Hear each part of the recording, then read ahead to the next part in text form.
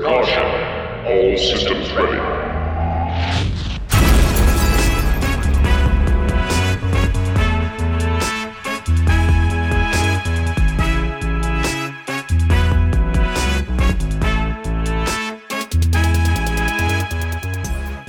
Hello and welcome back to another episode of Less Than 10, Small Gang Podcast. It's going to be episode 54, I think. And it's going to be me, Tenorest, and Andy Astronaut. Hello, hello. Andy, I know you've been pretty busy and not too in Eve, but have you done anything exciting recently?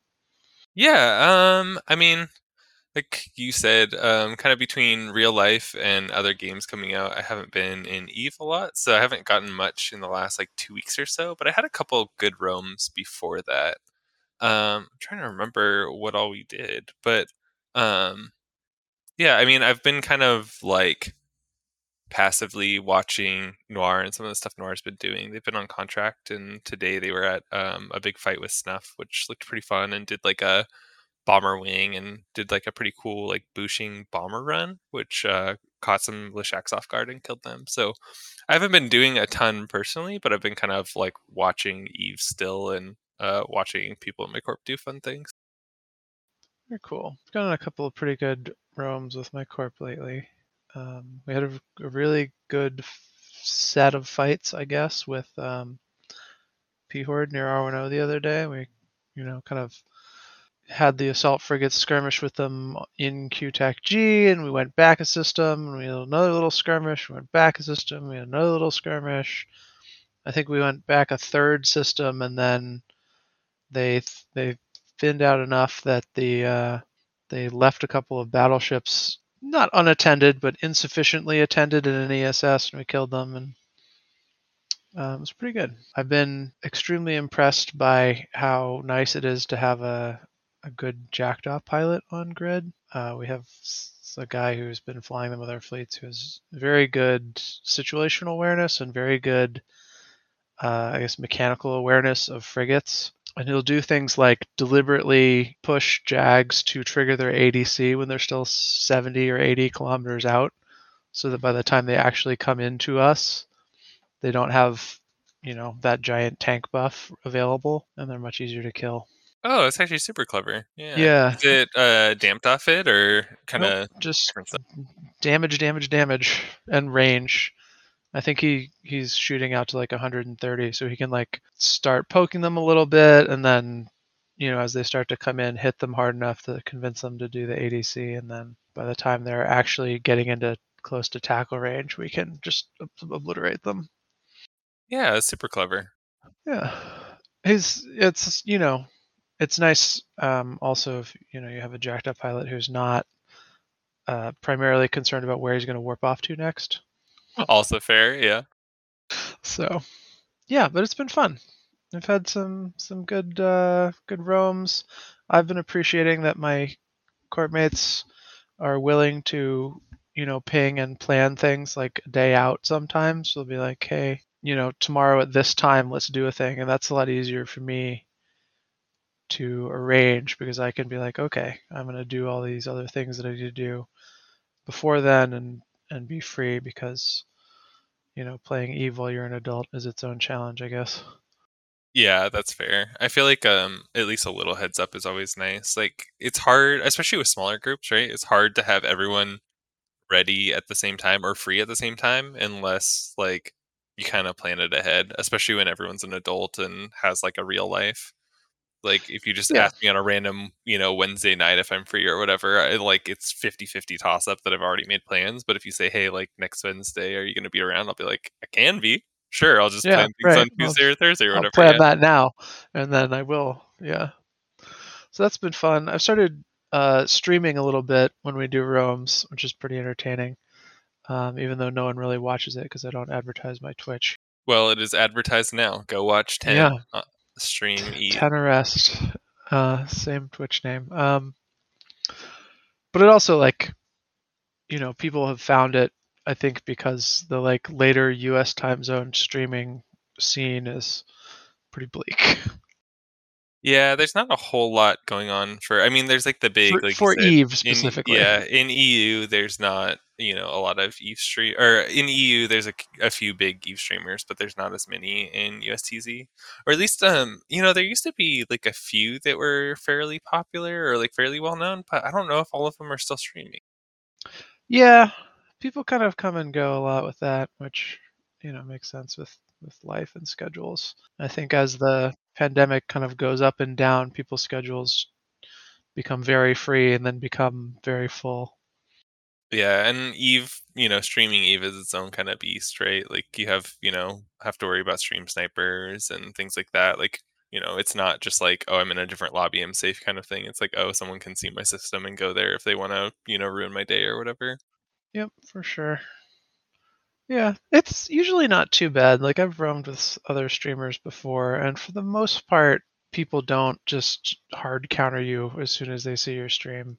Some people do, but it's more often than not, people like, ooh, he's nearby, I want to go fight him, and just bring something, who maybe would have been busy doing PvE or doing some other thing otherwise. So you get a little more fight out of it, I think. Yeah, that makes sense. All right. Well, the big announcement that we've all been waiting for is that CCP is going to totally revamp faction warfare, but they haven't made that announcement. So we're going to talk about the other announcement that happened for real, which is that the Anger Games is about to happen again. Yeah, so I'm excited for this. I'm not sure if I'll have the time to play in it or not yet, but I'm excited to at least watch it because I really liked last time. And who knows, maybe I'll be coaxed into playing this time too. Yeah, it's pretty easy, I think, to join teams this time. There's no alliance or corp requirement. It's just you have to be signed up as a member of a given team, and you can't be on more than one team. I obviously, I guess, except Eve players would absolutely do that if it weren't a rule. Yes, they would. But yeah, I mean the basic format is pretty straightforward, right? So it's 7v7. Registration opens first week of February on the 5th. Goes through May. Like Ten said, you can be on any alliance. You don't have to, be on the same alliance to be on a team. Um, it'll be, just captain and I think up to 20 people per team are able to be on the roster. And then yeah, you just can't be on multiple teams. So you can't be like a backup for 3 teams or something like that. You have to be on one team and stick to it. Which I think is, makes sense. And I like that they're allowing people to, be on teams with friends that are not necessarily their alliance. But I think it does make things a little bit messy for, it's difficult to say, like, you will have a lot of teams that stick around, right? Or like stick with the same people, but I think you'll also see a lot of teams where there's maybe 3-4 teams from the same alliance, or teams are a mash of 2 teams that we saw in the AT or things like that, where it might be a little messy as far as like not really knowing who is who kind of thing might be one of the kind of downsides of that, I guess. Yeah, I don't know. I think it's kind of nice that they're specifically not like, this is not the alliance tournament teams fighting each other again. This is a different tournament, a different set of rules and different different teams that are you'll sign up with a team name and that'll be your team. Right. So it can be more like 7 friends together kind of thing, and not necessarily like, oh, this is the, Noir team, or this is, the Gorin team or whatever kind of thing. Yeah, which is cool. I like hanging out with my friends, so see how that goes.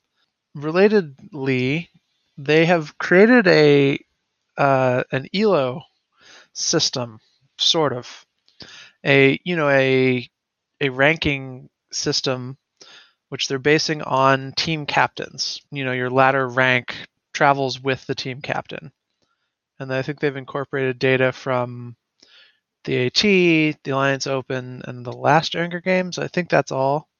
See, I think that'll be interesting with being able to pick people from, any team or whatever. I think that and an ELO format will be unique. I think they'll have some bugs to work out there. Oh yeah, absolutely. And I think my first thought when I was looking at that was like, if you look at the ELO ranking of a League of Legends player, it's based on hundreds or thousands of matches. And between those last 3 tournaments, the teams that played the most games have played 20 matches, maybe. Yeah, somewhere around there, maybe a little bit more, but that seems Yeah, so about right. it's a Yeah. very small data pool. So of course there's going to be some things with that. And also, like, team captain is entirely arbitrary, right? Like, there's nothing specific about being a team captain, like, officially, right? Like, you just say, "This is um, my team captain." Um, yeah, and you don't have to like if you want to reset your ranking, you can just name someone else on your team captain. right, Um, exactly. but I mean, like for the Alliance tournament, the team captain's got their own information channel with CCP for organizing and some things like that that is a little bit meaningful, but not like they didn't even have to play in the matches or anything. Like they were just it's an organizational kind of role, really. Right, and it's not like the prizes are given to you, right? They get given to, Alliance and all that kind of stuff. So, yeah, I mean, Yes. that's why I think it's like I think it makes sense. It's better than trying to track every single pilot, right? Because there's a lot of pilots That's and that a would be a lot more. lot to do. Yeah. Yeah, exactly. But I think it's also, pretty easy to cheese it. So hopefully people just kind of stay in good faith, right? And, team captains will be team captains and people won't worry about the ELO standing and that kind of thing. But we'll see. We'll see what happens. Yeah. And it's they're gonna sort the seating by this ELO rating, is my understanding. I think they're doing like the number 1 plays number 16, 2 plays 15, etc. And then for the bottom half, it's the same. 17 plays 32 or whatever the highest team number is. Right. So we'll see how that affects it. But I don't think that I don't think that it's going to determine that you like have a buy or anything. Like I don't think it's going to contribute like a massive advantage in any way. Right. So we'll see. I think also there's just going to be a ton of teams at the like baseline rank, which is going to, at least this round, make that a lot less meaningful. Right. Yeah, I think that's right. And it's all in Thunderdome, right? So there's also no like, you know, uh TQ consequences really. Like you don't have to buy your ships or anything like that. Right. Yes, that's true. It is on Thunderdome, and so the overhead for competing is just the entry fee, which I believe is 2,500 plex, which is not nothing certainly, but it's not not anything like the amount of ship preparation and plex and everything that goes into getting ready for the AT proper. Right. One thing, I mean, a lot of the rules are very similar to kind of the other tournaments we've seen, but one thing that's kind of interesting is their ban format for the finals. So I think up until the finals, the ban format is more or less the same, right? Where it's like each team bans 3 ships, and then if there's a tie or like both teams ban the same thing, there's like an additional one or something like that. Yes, except that I believe of all your bans, including your duplicate bans, like if you ban 3 things and there's 2 duplicates, and you get 2 more bans. No matter what, you can only ever each team can only ever ban 1 logistics option. Oh, interesting. Okay, and So you then can't just like yeah, ban out Logi in the same way. gotcha. It's still 100 points total, but it's only 7 ships. So they've adjusted the point values a little bit so that it's not just like battleships forever and ever. Um, but the other thing that they've done with the points is every duplicate ship you bring of like a specific hull increases the points cost of that hull. So like if you bring 1 command destroyer, it's 7 or 8 points. I don't remember exactly. But if it's a 7-point ship and you bring 1 at 7 points, if you bring 2 of that same ship, you bring 2 Bifrosts, instead of being 14 points, it's 16 points.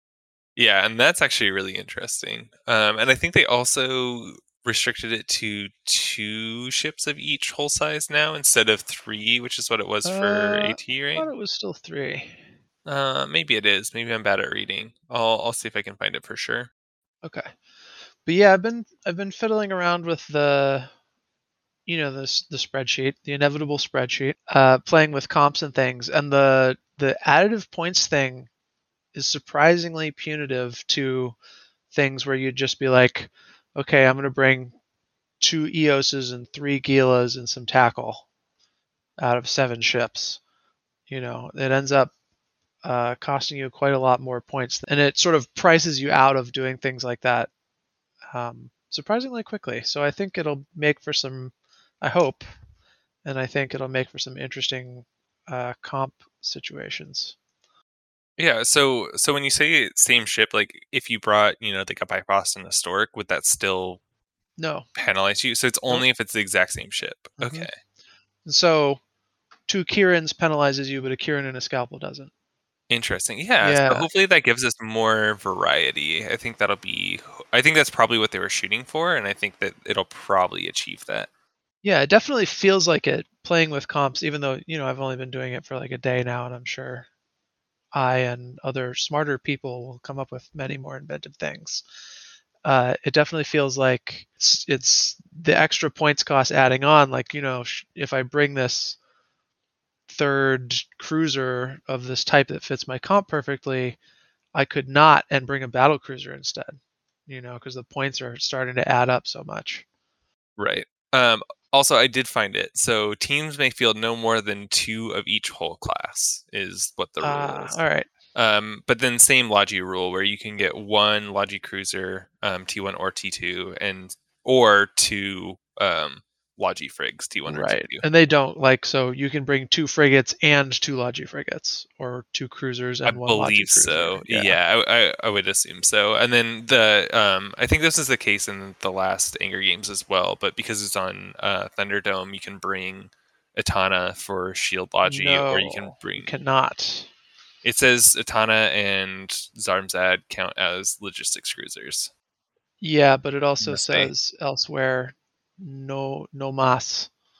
Oh, okay. All right. So they canceled that. It's still Yeah. in their rule thing, but Yeah, it's still classifying it. Yes.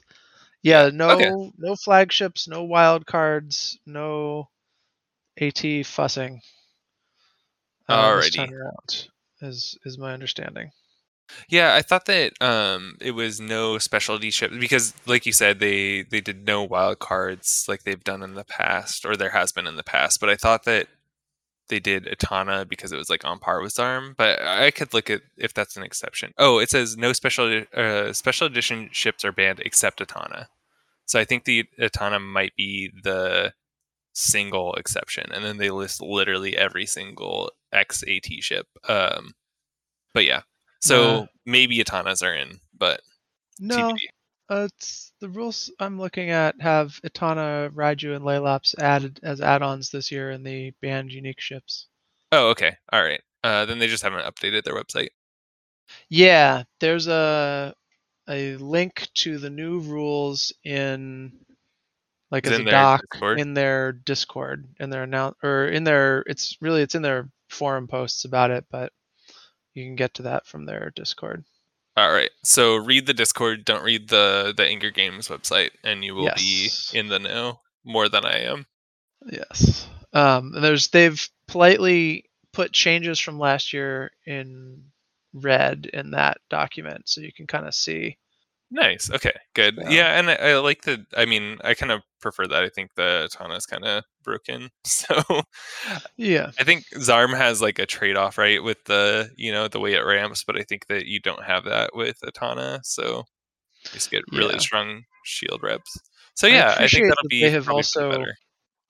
effectively blocked out Tinker setups by making only logistics able to bring remote cap transfers. Yeah, that's also I think interesting.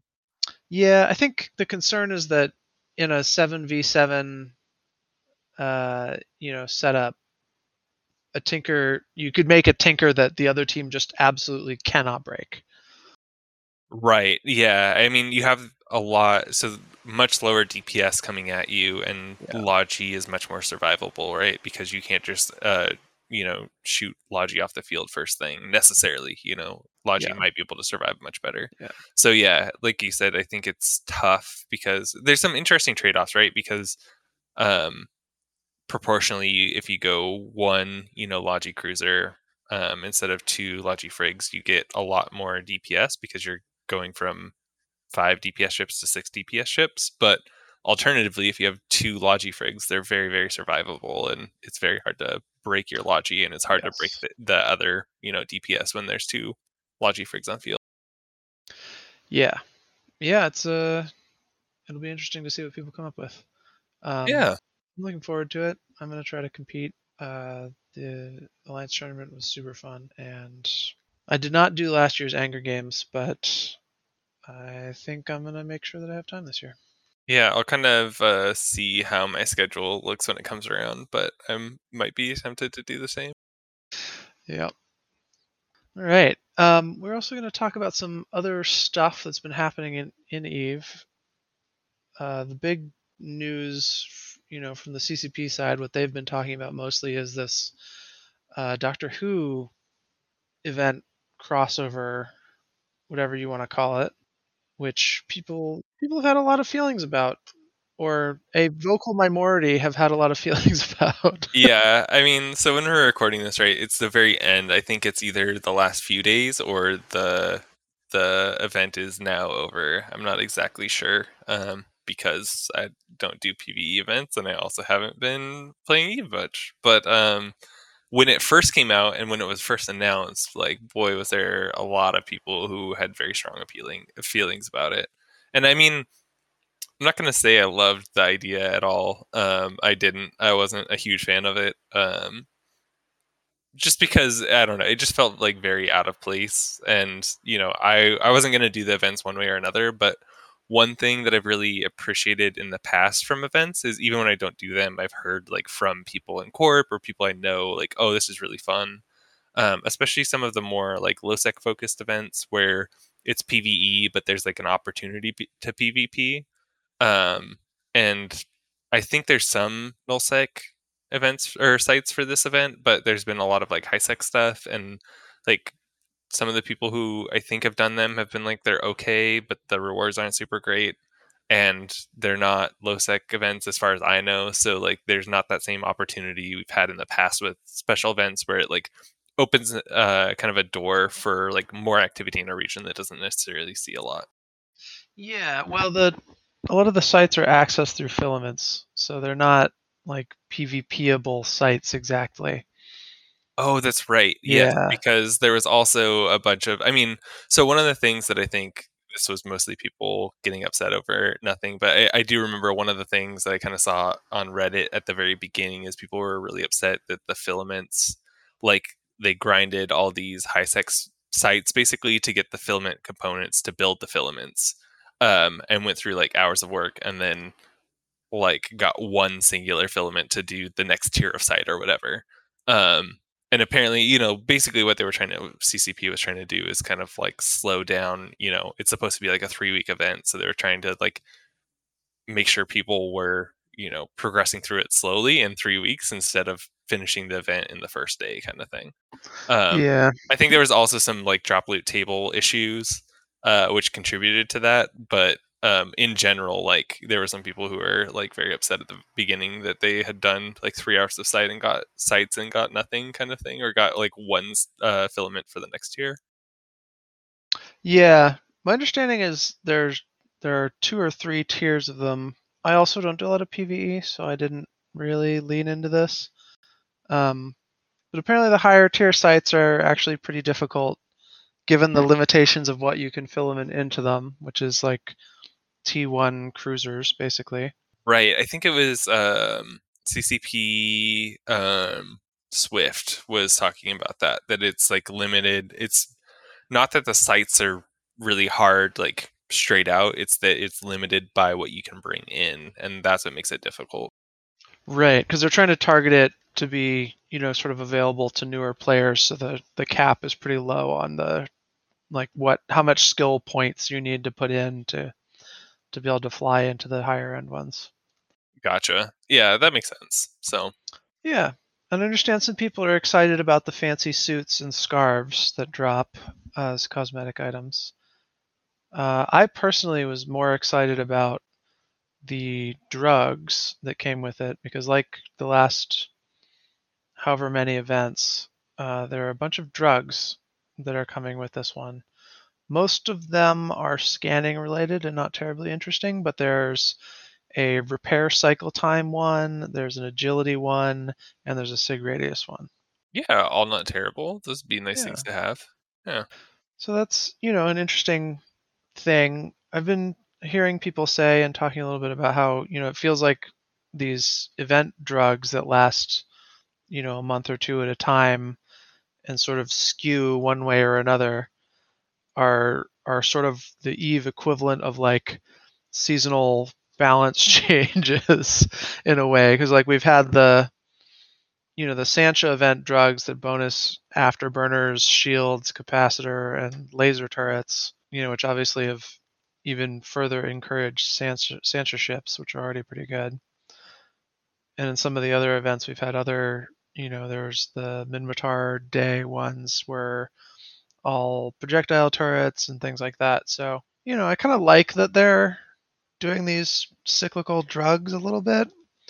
I do wish there was a little more cyclical balance on the actual ships, but Yeah, I would agree with that. But I think, I mean, I guess my understanding is that someone on the balance team was out with a new baby and, all the fun joys that come with having a screaming brand new child in your house. And so had some time off, and that might have kind of slowed down what is the normal kind of balance pass patches that we normally get. And, for CCP is like a fairly large company, it shouldn't be all on one person, but I think that that may kind of contribute to kind of the speed or the fact that we are getting these drugs that are kind of like, temporary yeah. stopgaps until. Well, it shares the work into the events team that's running these events and doing a lot of the work for them is separate from like the balancing development people, Right. is my understanding. So it's sort of spreading some of the work around. So it's not this, it's not something else that the balance team is doing instead of doing balancing. It's something that another team is doing that is semi-relevant to balancing. To balance, yeah, that's fair. Yeah. But we'll see. Hopefully, we get more regular balance patches on ships because I think there's definitely some ships that need them. But on the flip side, like if you don't do that carefully, I think also you can end up with things that are not super fun, which we shall not name in this podcast. Well, so far, No, we're we're gonna not going go to through go the whole there. episode. But yeah, on that note, it seems like CCP is, seems like they're happier with this sort of quarterly, we're gonna buff all the interdictors, we're gonna buff all the mining ships, or not buff, but rebalance. Yeah, doing it like class Rather wise, but than, for a while I don't even know when it was. Is it still 2020? I don't know. At some past point, they were aiming to do like these sort of minor ship tweaks every couple of weeks, kind of a thing.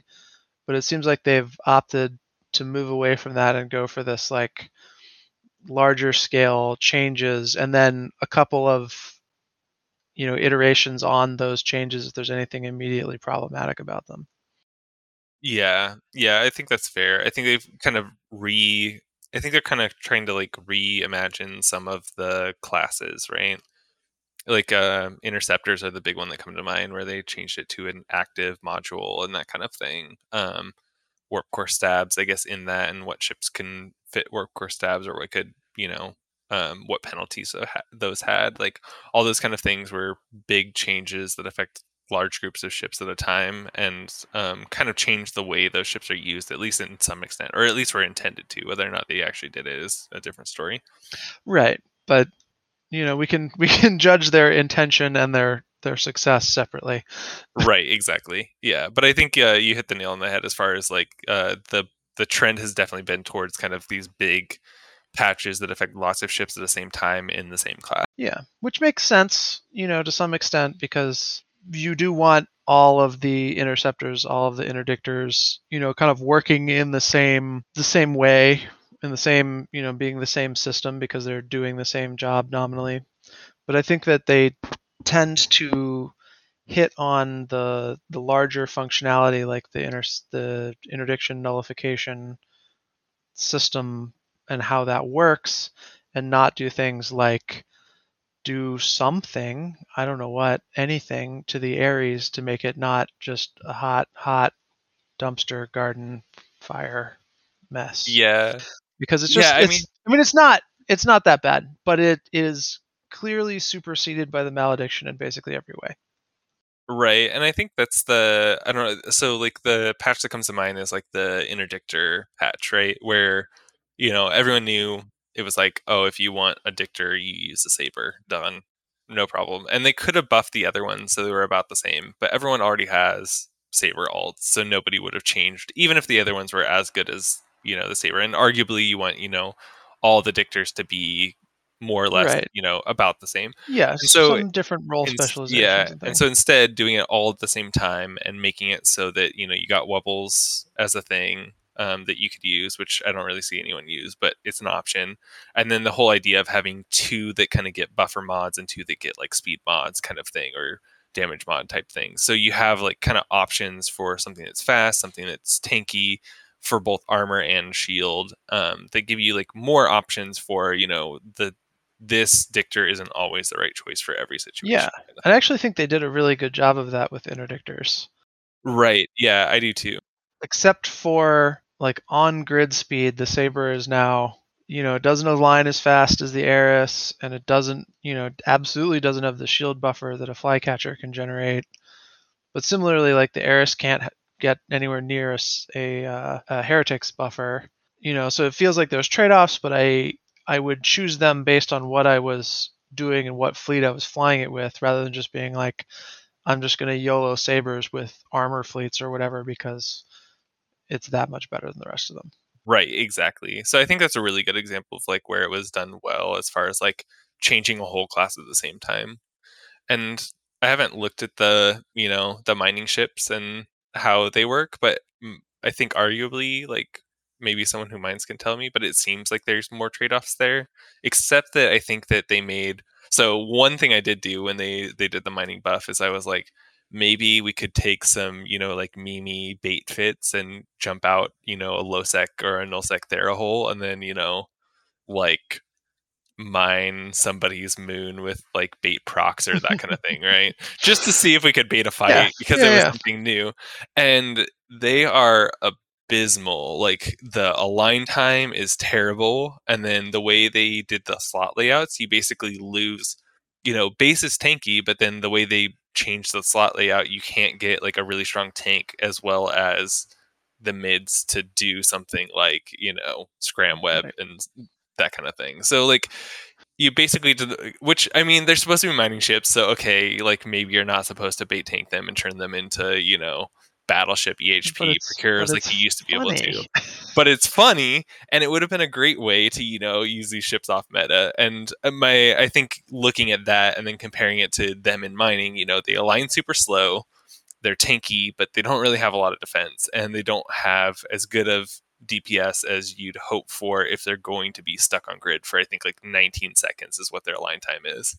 So I was Yeah. like, like if there's 20 procurers and you tackle them, their drones are going to hurt. But if it's, 3 procurers in the middle of a fleet of, hulks, all the hulks warp off, the procurers are still there, and then you're like, you know, SOL Yeah. kind of thing. So yeah, so I think that one got done a little dirty because bait procs used to be a pretty fun thing, and I think they could have been even better, but they're not amazing now. If you come up Yes. with some fit and they look really good, let me know. Maybe I'll try it. But Yeah. as of now, but I think in general the same idea, right? That there's trade offs in what mining ship you pick, and the best ship is not always the best ship in every situation, kind of thing. Yeah, that's definitely the goal. And I mean, I am also not a miner, so I'm certainly not an authority on this, but what I hear is that at least the ideal setup has shifted to a mix of ships instead of just all the Rorquals all the time. Yeah, which I think is good for the most part. I think as long as like ships are cheaper overall, I'm happy. Which I don't know if that's actually the case. I think they're actually more expensive, but we'll They see. are more expensive than they They were in the before times, but it's not as expensive as they were when I started playing. So, mixed That's something. mixed perspective there. But I think that, as they continue the higher supplies of minerals and things and the additional tweaks that they've mentioned to the various parts of the supply chain continue, we're going to see the prices of some things coming down, some things staying where they are. I know that they've explicitly stated that they want dreadnoughts to be cheaper a little bit, because of kind of for what you get from them, they should be a little cheaper than they are, so that you can use them a little more aggressively. The really interesting thing that on one of the Twitch streams or podcasts I watched maybe a month ago now, some of the gentlemen from CCP were talking about how they felt like they didn't mind battleships being at their current price point, but they thought they should be more powerful if they're going to stay at that price point. Right, which I think is, I don't know how I feel about that. I'm curious to see what their ideas are for making them more powerful. I think that's going to kind of determine whether or not that's the right move or not. Because I don't know, I think in I think my understanding is that income is kind of where they want it, more or less. Like they don't want to just overall buff income. They want to get ships to a spot where people can afford X ship in X amount of time of doing whatever they're doing now. And I think there's a point where even if a ship is strong in some situations, like for example, if you roam in a battleship into, horde space, chances you come out with your battleship are very low. So if your battleship is expensive, like a bill or something like that, you're not going to be able to do that every day, even if battleships are strong. If you're using them in straight up fights or 1v1s where you have a good chance to win because your battleship is strong, like that's a different story, but that's often not the case. Yeah, it'll definitely be interesting. People have posited many ideas for how battleships could be stronger, from like giving them a bonus like super capitals get to the appropriately sized armor and shield buffer modules, so that they end up with a significantly higher base HP once you fit a plate or an extender to them. Or someone was suggesting the other day, like a sort of offensive defensive two mode thing like the T3 destroyers have, but a little simplified. There are a lot of ways that they could do that, I guess. But I don't think that anyone from CCP has really indicated what direction they're thinking about so far. Yeah, I don't think they have. I also think that's kind of interesting because if you look at it, battleships haven't really changed much in a long time. I mean, surgical strike hit battleships just like it hit everything else. I think it hit them a little bit harder because they have T1 resist profiles. But if you look at battleships, like they used to be a meta for big fleets prior to Munins online type ADC changes, and then the Munin getting a few tweaks, which was Yeah. fairly early on. And when I played, like I'm now that I'm thinking about it, that's been 3 years that it's been just like Munions have been more or less the go-to. But it's kind of interesting because I feel like battleships never got worse overall. They just got worse relative to the other options that have kind of been buffed and creeped Yeah, I along the definitely way. agree with that. I think I I vaguely recall when they did some changes to some of the Navy battleships to make them like the Armageddon, or rather they changed the Armageddon away from the Navy Armageddon. Anyway,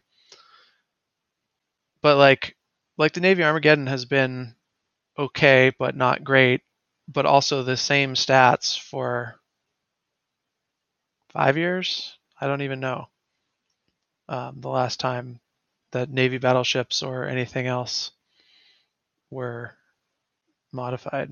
Which is kind of wild when you think of how many, like, there's other ships that have been, touched maybe 3-4 times in that same time period. So it's kind of weird to think that, battleships just haven't been touched.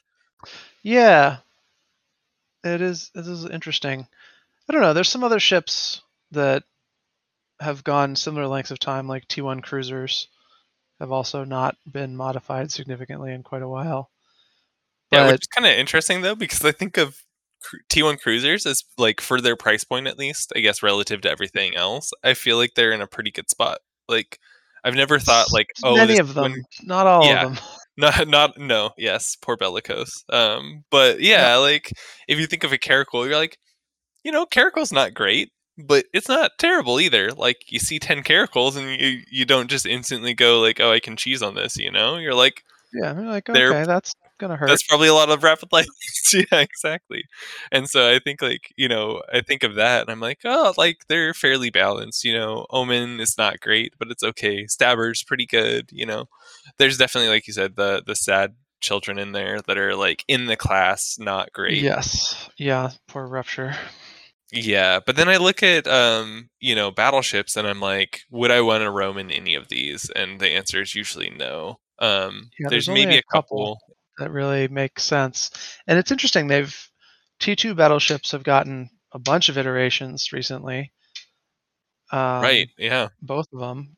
And hacks have gotten changes, pirate ships have gotten changes. I think recons might be one of the Yeah, I other mean, cruisers that hasn't been touched in a while. Recon's got changed with the Sino changes, right? But that's been quite a while Yeah. now. Yeah, and didn't really change their combat function exactly.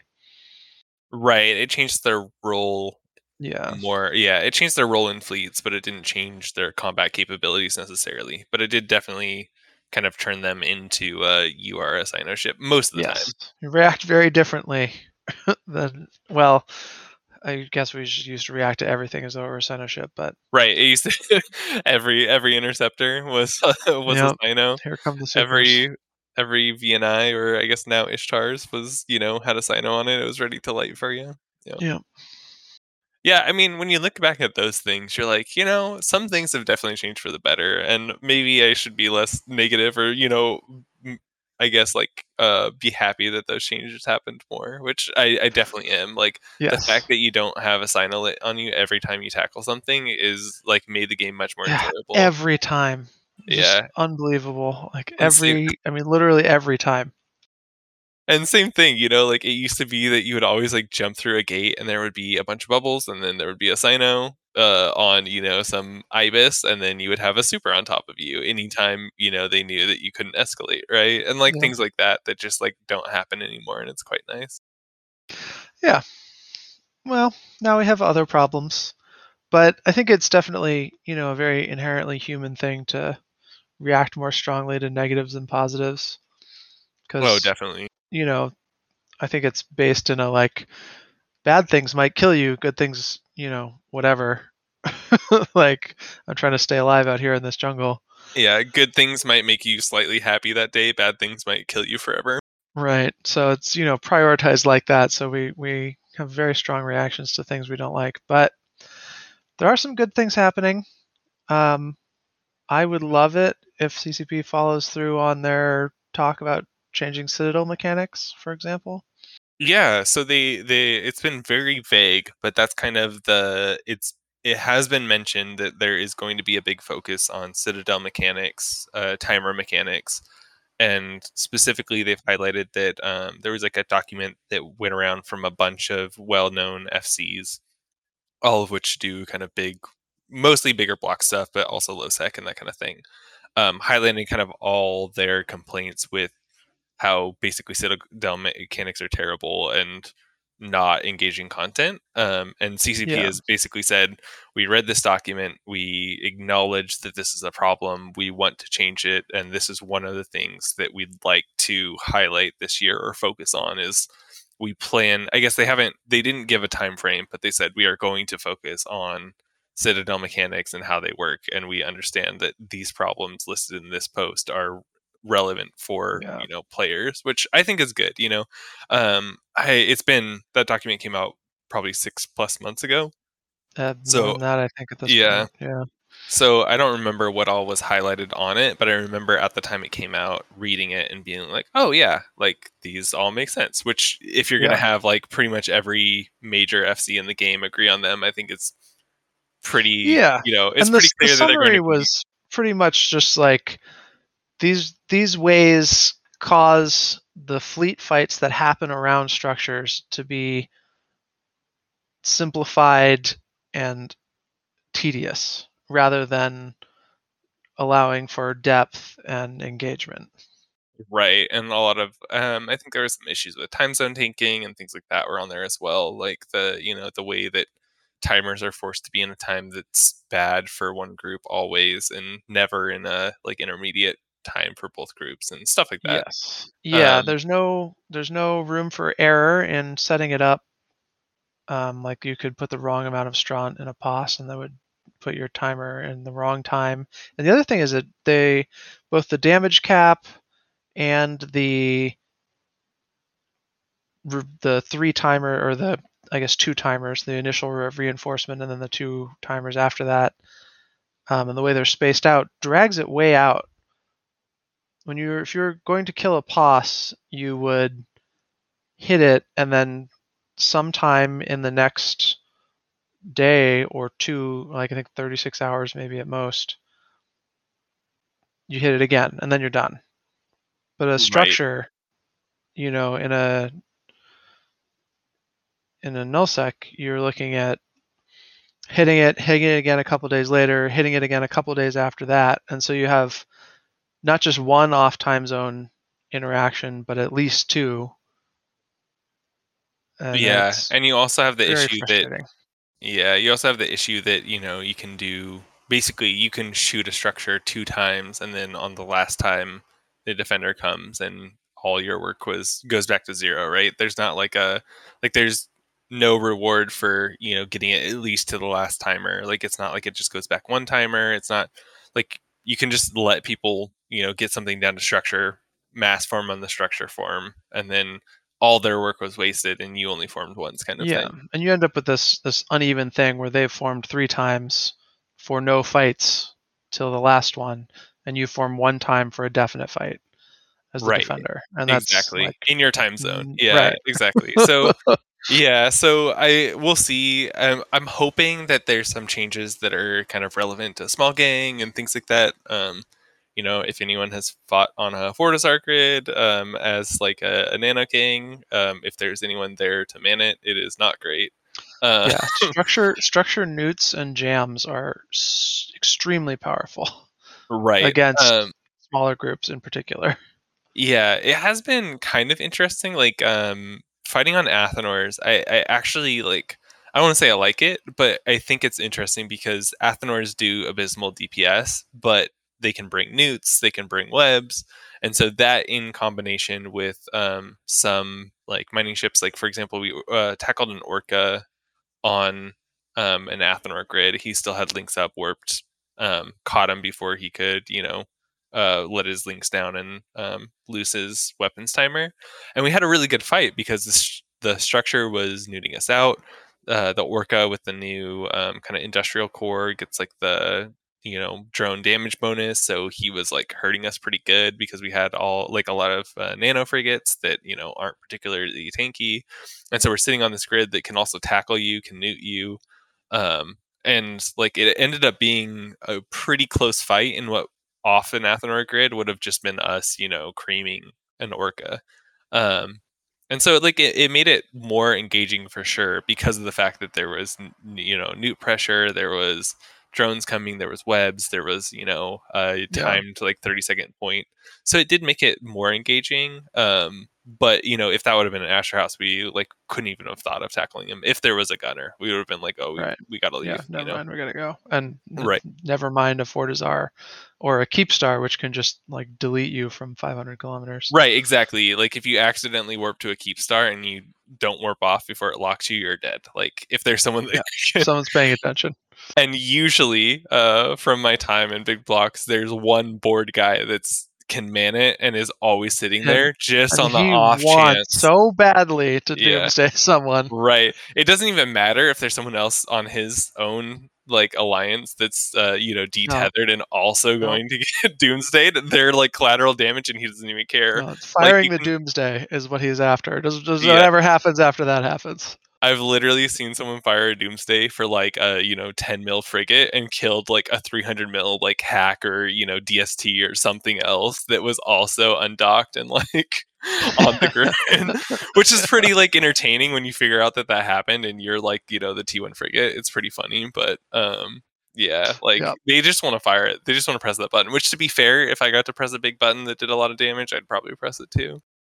Yeah, like press the button, see the giant lightning, watch everything explode. That's extremely satisfying. Yeah, and after you're waiting 3 hours to do it, it's a little rewarding. Yeah.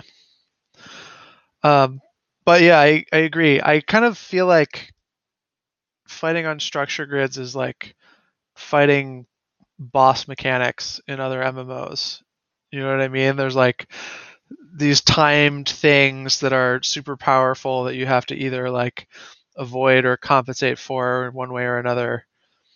Yeah, or in the case of like subcaps on a Keepstar grid, you just Yeah, accept you just that, die. every X amount of time, everyone's going Warp to get off. downed, right? Yeah. Yeah.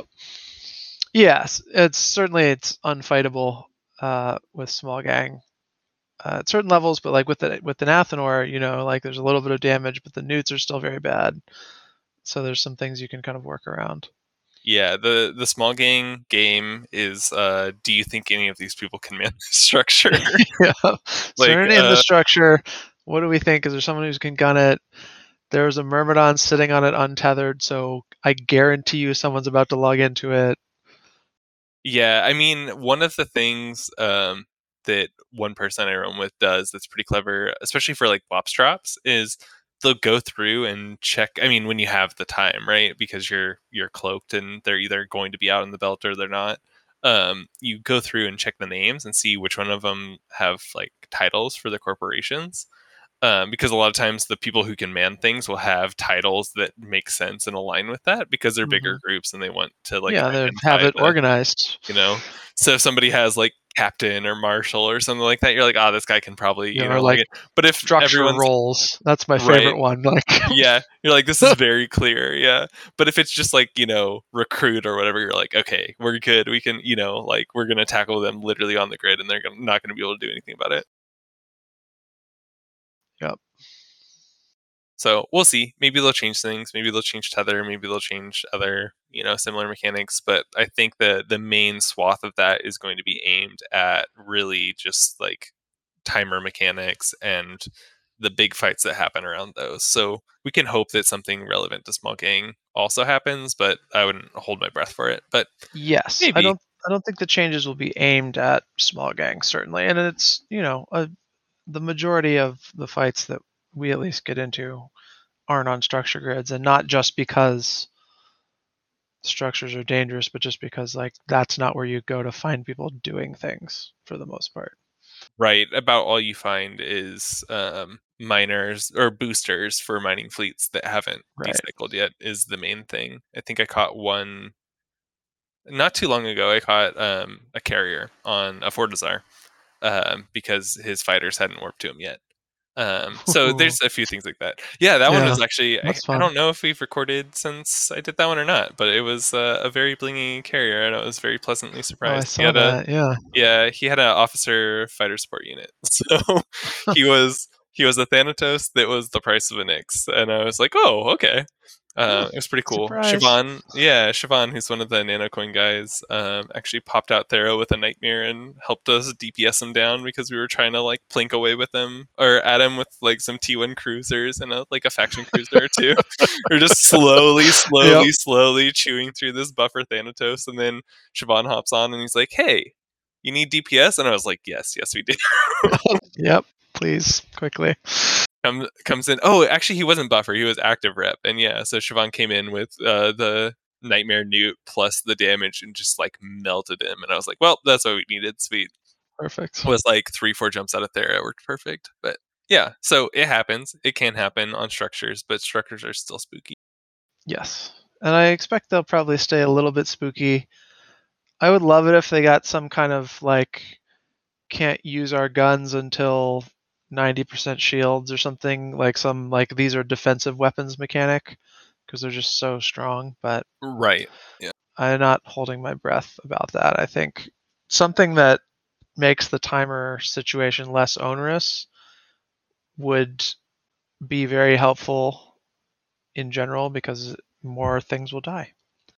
Right, and more things will be in space trying to reinforce things. Like, it hasn't happened often, but I've had a couple fights where we, kind of rained on someone's parade while they were reinforcing something with basically less than they should have been, kind of thing. Like, Yeah. oh, we have one Logi and four Jackdaws that we're shooting the Zathanor with, or whatever kind of thing, and you're like, oh, well, we can fight this and like get a fight off of it. Yeah, totally.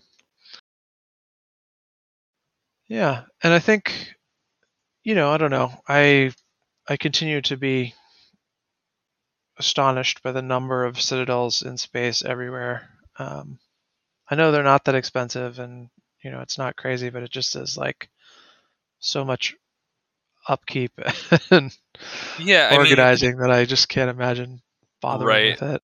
Kind of what that's taught me. So, I mean, because the first stabs at balancing structures, right, were the cores, so putting cores in structures so that there was always a reward that dropped and that there was a added cost to putting them in space. And then the changes with fuel so that fuel was more expensive so that it cost more to keep them running. And kind of what that taught me is that balancing around price does not work well, especially in Eve, because the people who have money, and it doesn't matter how expensive you make something, either no one will have it or there will be groups that have enough money that it doesn't hurt them. Like, Yeah, there's no way to balance it to where even like medium sized groups are, it's working properly. Like it just you can't balance it with the different sizes of groups and the level of incomes they right. If have. a Like 50-man group is expected to be able to set up Athenors on moons, then a 10,000-man group like just has Athenors right there, indefinitely they can forever. yeah, exactly. They can put 100 up if they want to, anytime, like a day if they really wanted to.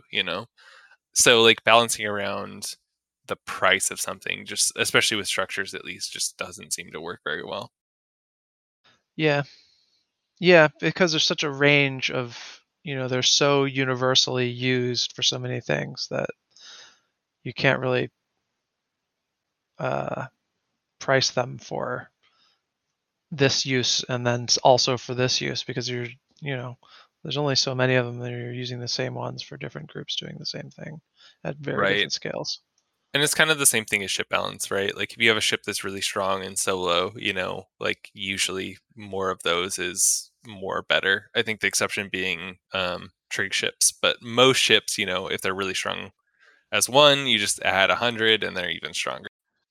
Yeah, I don't know. I think there are some ships that definitely shine in large group settings and not, in smaller group ones or vice versa. Like the Demos, Is is a not lot a of not a great. fun, you know, 5v5 or whatever, but is a problem at 100-man fleet size.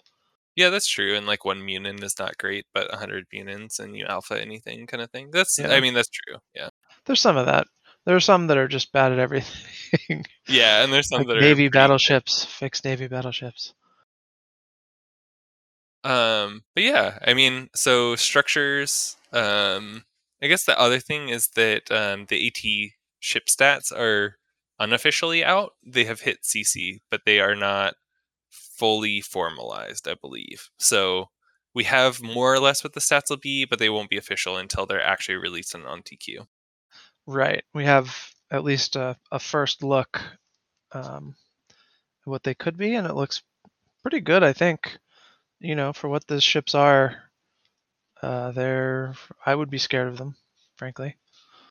Yes, yeah, they look spooky. They look fun. So Yeah. fast, good damps. Like the Raiju gets insane damps. I think the slot layout is like 5-2 or 5-3 for mid slows. So you get three damps. I think like a cap booster or I guess three damps, a shield extender, and MWD, I believe.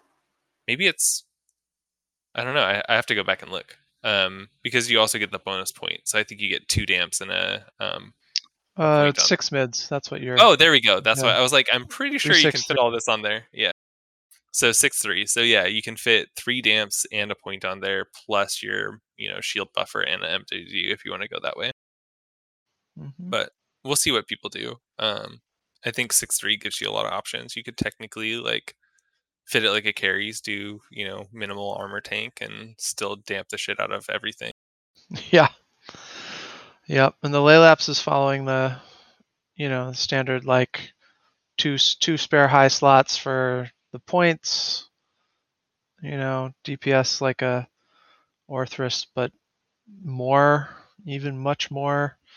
The reload has a reload speed bonus, so your rapid lights reload in half the time. It's also not kinlocked, right? No, they It was, changed and then that. they changed it. Yeah. Yeah, so now it's just like an Orthrus with like a 20% damage bonus on top of that or something. Yeah. That Yeah. one's gonna be rough. Yeah, that's not gonna be a fun one to run Yeah. into. I know people worry about, like being able to move them around without people being like, there's a Laylap, bring 900 people and blob it to death. But Yeah, I mean that's I the think if problem with people who any are AT. careful will find something to do with them. People in wormholes that can choose the holes they come out, and people won't expect it will be Yeah, fine. people in wormholes who Von Hole has not yet seeded. Exactly. Yeah, that'll be the real question. Yeah. It will be. Yeah, I Um, feel like the bets will the big thing will be like who loses the first one. I feel like yeah. that's the real question. Yes. I think I am led to believe that there's actually a betting pool on this subject. Interesting. All right, I So, gotta see what the odds are. Maybe I'll throw my coin in. yeah. They're gonna be cool. I think they're really pretty. The Mordu Victory skins are also super cool looking. Oh, and that is something that I forgot to mention. Part of the prize pool for the Anger Games is Plex, and part of the prize pool, I believe they have confirmed now, is more Mordu Victory skins. Oh, that's kind of cool. I guess I kind of wish it was different victory skins, so it wasn't the same as the AT. But Yeah, but I think it's CCP's thing that they were saying around the Alliance Open was that we want to make a prize skin set right, that we yeah. can use for all the tournaments, but and keep the prize ships sort of more exclusively to the AT. Yeah, I guess that's fair. So, But for a lot of teams, I mean, I guess we talked a lot about how they kind of opened who all is getting ships, so more people are getting ships. But I think the thing is, like, for a lot of AT pilots, realistically, the only thing they're going to get is the skin, just because even if you're on a team that won ships, right? Like, there's maybe like lowest tier is 4 ships total on a team of yeah, 10 people in the round, but usually yeah, that 10 means people at like an absolute 20, minimum. 30. Yeah. Yeah. So, 4 ships between 20-ish people, probably, maybe more. Like most people aren't getting a ship realistically. So the one thing you get that's unique to the AT is the fact that you Right. got That like your you can prize skin. have and look at is the skin. Right. Yeah. Exactly. Yeah. And so I mean, in that sense, I'm kind of bummed because it's the one thing that, like, I'm like, I know I'm going to get a skin and I know it's going to feel special. But I guess if it goes out for other tournaments too, it'll still be special, but not as special because it won't be like, hey, look, we won an AT Right. round. It'll be like, Yeah. hey, look, we won a, tournament round at some point this year or whatever. Right. And I don't know, they haven't published an actual prize distribution, so I don't know if it's just going to be like the top 2 teams or top 1 team or top 4 teams or whatever get skins, or if it's going to be the same, Like like every the win AT kind of is thing. every win you get skins, but I think because of the sort of step down in prize stuff, they might make it more exclusive for the Anger Games. I don't know yet. Give it only to the winners and I'll still feel special. There we go. Yeah. No, I like I don't know. I like rewarding people for doing tournament play because I feel like tournament play is inherently so much work that people it's like so much work that's just not necessarily appreciate it, or like people don't understand quite how much work goes into it unless they're actually like doing it on a team. Yeah, that's for sure. And I think, my feelings of wanting CCP supporting people running tournaments by helping with prizes is much stronger than my feeling of wanting the prize that I have to be more exclusive, frankly. Right. Yeah. I feel the same way. Like I just want to see tournament support because watching tournaments is fun. Being in tournaments is fun. The more they're supported, the more people do them, the better. Like, yeah. Yeah, absolutely. And I think, you know, I don't know how much time, I don't know if there's time in the year for like a third sizable tournament between, like, Anger Games is going to be in early June and then, or end of May into June. And then, if the schedule is similar to this past year, teams are going to start forming for the Alliance tournament not terribly long after that. Right. Yeah. Yeah, that's true. So I don't know. We'll see if they end up being more. I don't think the EVE-NT crew who put on the Alliance Open year before last, I guess now, I don't think that they have any plans to throw a major tournament of their own since they are effectively the production crew for the Alliance tournament itself, Right, exactly. And which they were is kind of so much work. yeah, yeah, exactly. So I mean, they were throwing a tournament when we didn't have an alliance tournament, but them now kind of shifting over to the role of hey, we're going to, do all the production so that this, the actual AT can happen. Totally makes sense. It's a lot of work, and you got to deal with people having all kinds of opinions about every single decision you make, which is exhausting. So good for them. Yeah. Props to them. Lots of work goes into it. Still appreciative. Always will be. Yes. And I would probably keep doing them if there weren't prizes because it's fun. All right. Just to circle back around to roaming, I was thinking about this the other day. Right as the the war, which I have some fairly disparaging feelings about, but we don't have to get into that. The war that accomplished nothing and changed nothing, except boring everyone to death, has ended. And so, there was some theorizing, and it seemed like at the time there was like a little bit more activity in space. Have you noticed, like, has that trend continued? So let's see. So I mean, like I said, I haven't been playing for a couple weeks, so I'm not the best person to ask, but like thinking about it, I mean, I did see more in space. But the one thing is it's hard to say whether I like it's hard to attribute to the war being over versus it being around holiday break because when I was seeing a lot more people in space, it was, December, right around the holidays, right after New Year's, kind of Right. that area. And I remember when the war ended for real and there was some upset, I roamed, maybe 2, 3 weeks after that, and it felt just as dead. Um, and my justification then was, oh, it's dead because, people are still recovering. Like we haven't given them enough time to really get back and get settled back in their homes. So maybe it'll get better. Um, but I haven't, like I said, I haven't roamed after the holidays much, so I don't know. I think it's like one of those things where it's like I saw more activity last, time I was on, but maybe that's just chance, or maybe that was holidays. Who knows? Yeah. I think it's felt a little better the last couple weeks when we've been out. It's definitely felt like there's people being a little more adventurous and being a little more in space. I think, I'm concerned that, they'll go home from the war and be like, okay, we had the war. Now what do I do? I'm gonna go play some other game, Right. Yeah. without that kind of drive. To play Eve more. Yeah. Right. I think the thing that like kept me this is sort of tragic and funny, but one of the things that kept me really invested in one of my favorite early corporations that I was in is that we moved around constantly. like fully up and move to different regions. And that like required you to like be like, oh yeah, I gotta engage and like move my stuff and then run around and see what's here. And it was really interesting to think about how much that drove activity in our group relative to like the things that you normally think of as like, oh, I log into Eve to do what? To pack all my shit into a dreadnought and jump it 3 mids to a new home. Like that's not what anyone does. But once you do that, like you've made a bunch of choices and you've done something with a purpose of moving somewhere and you're like invested enough in it that it kind of keeps you going a little bit.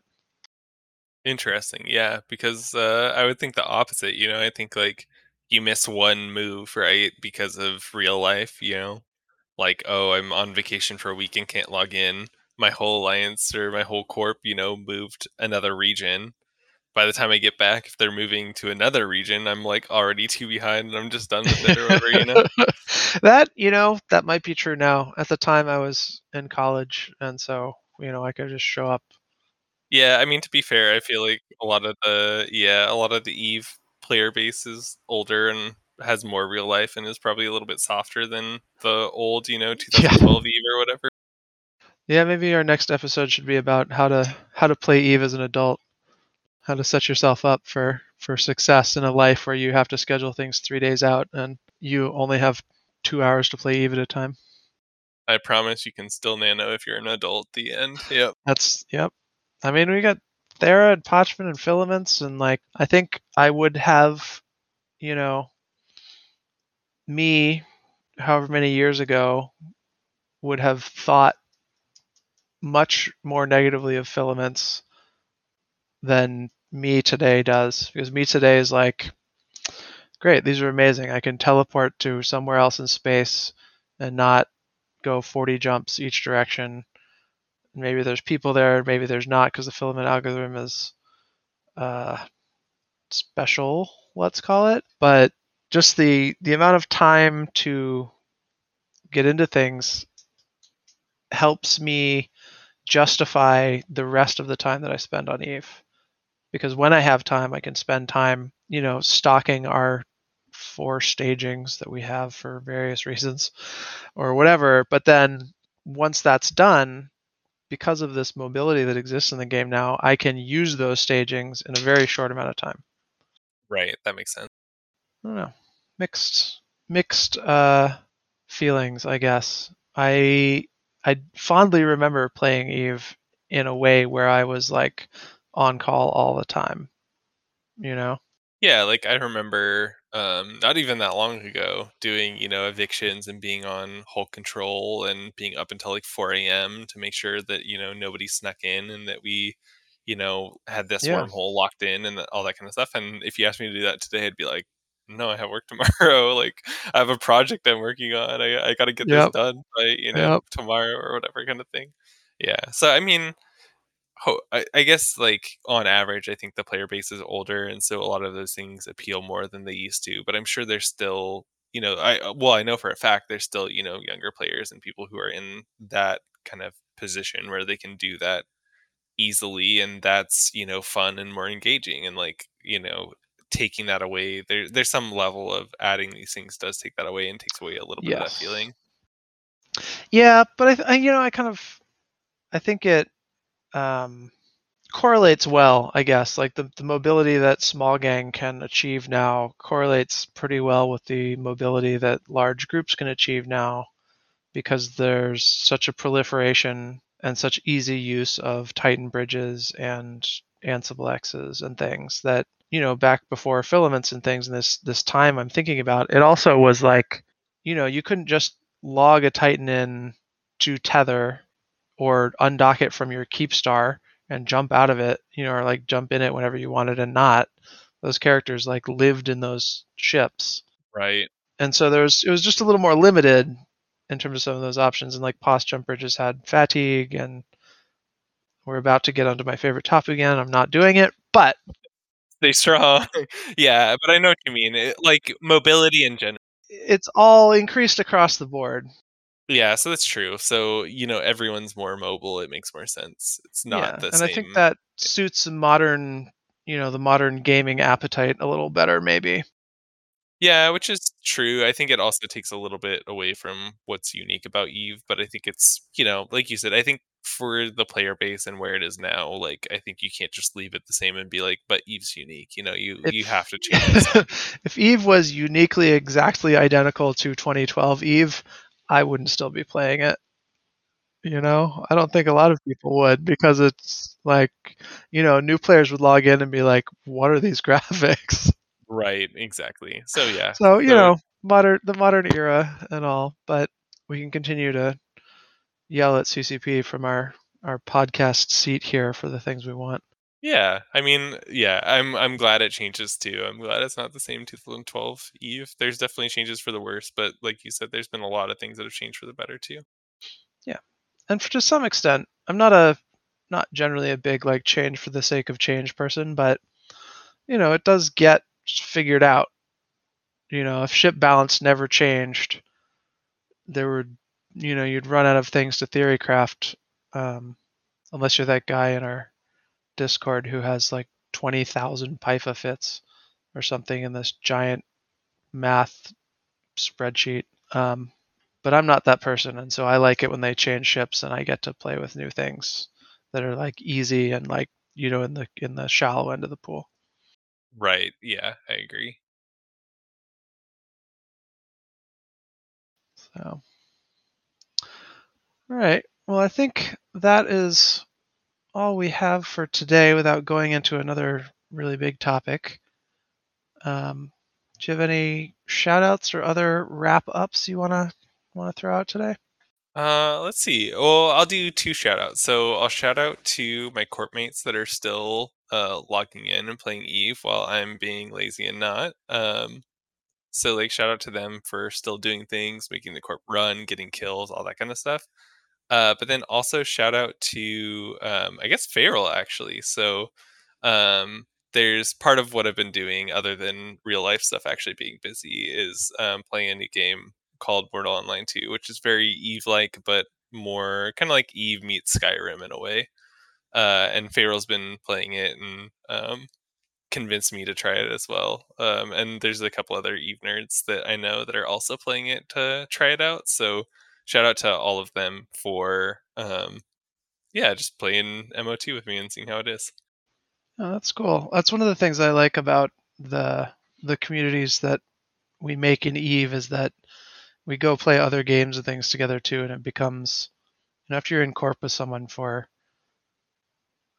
a year or 2 years, or there are people in Eve I've known longer than my wife.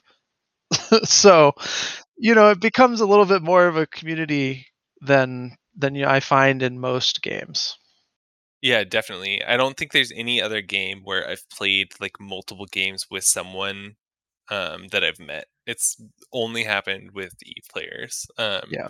Everyone else that I play like more than one game with has always been like someone I know in real life kind of thing. Right. You know them in real life first, and you start playing different games together Right, from there. exactly. Yeah, not game to game. Right, not we played Eve together, we're now friends, and now we play, games together. So yeah, so that's been really cool. So shout out to that because that's kind of been the first time I've ever experienced that, and it's been cool and fun. Nice. I'm gonna shout out these dudes who posted on Reddit asking for small gang ship advice and bravely linked their Discord on Reddit. I think there's like 3 of them in their group, and they wanted to talk about like what ships they could fly with only a couple of people and how it would work. And they got some good advice on Reddit, and some people joined their Discord and have given them some good civil advice. It's just really nice to see people wanting to try small gang stuff and wanting to get better at it. From a place of not like I'm tired of being one of millions or whatever, but just like we tried this already and we like it, and where are our resources to get better at it. Right. Yeah.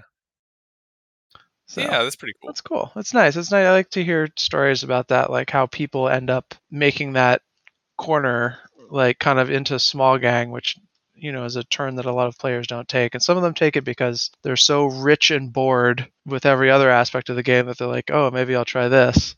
And some of them just run into a person who leads them to it, or they have an experience. For me, it was getting ganked or attempted ganked in my mission running battleship. These guys in bombers, which, in hindsight, like now I would think like, yeah, of course I killed them. But like they're like the first people I ever killed in EVE. These two bombers that were trying to blow up my APOC. Interesting. Yeah, yeah. So that was like, oh, okay, maybe this game is fun.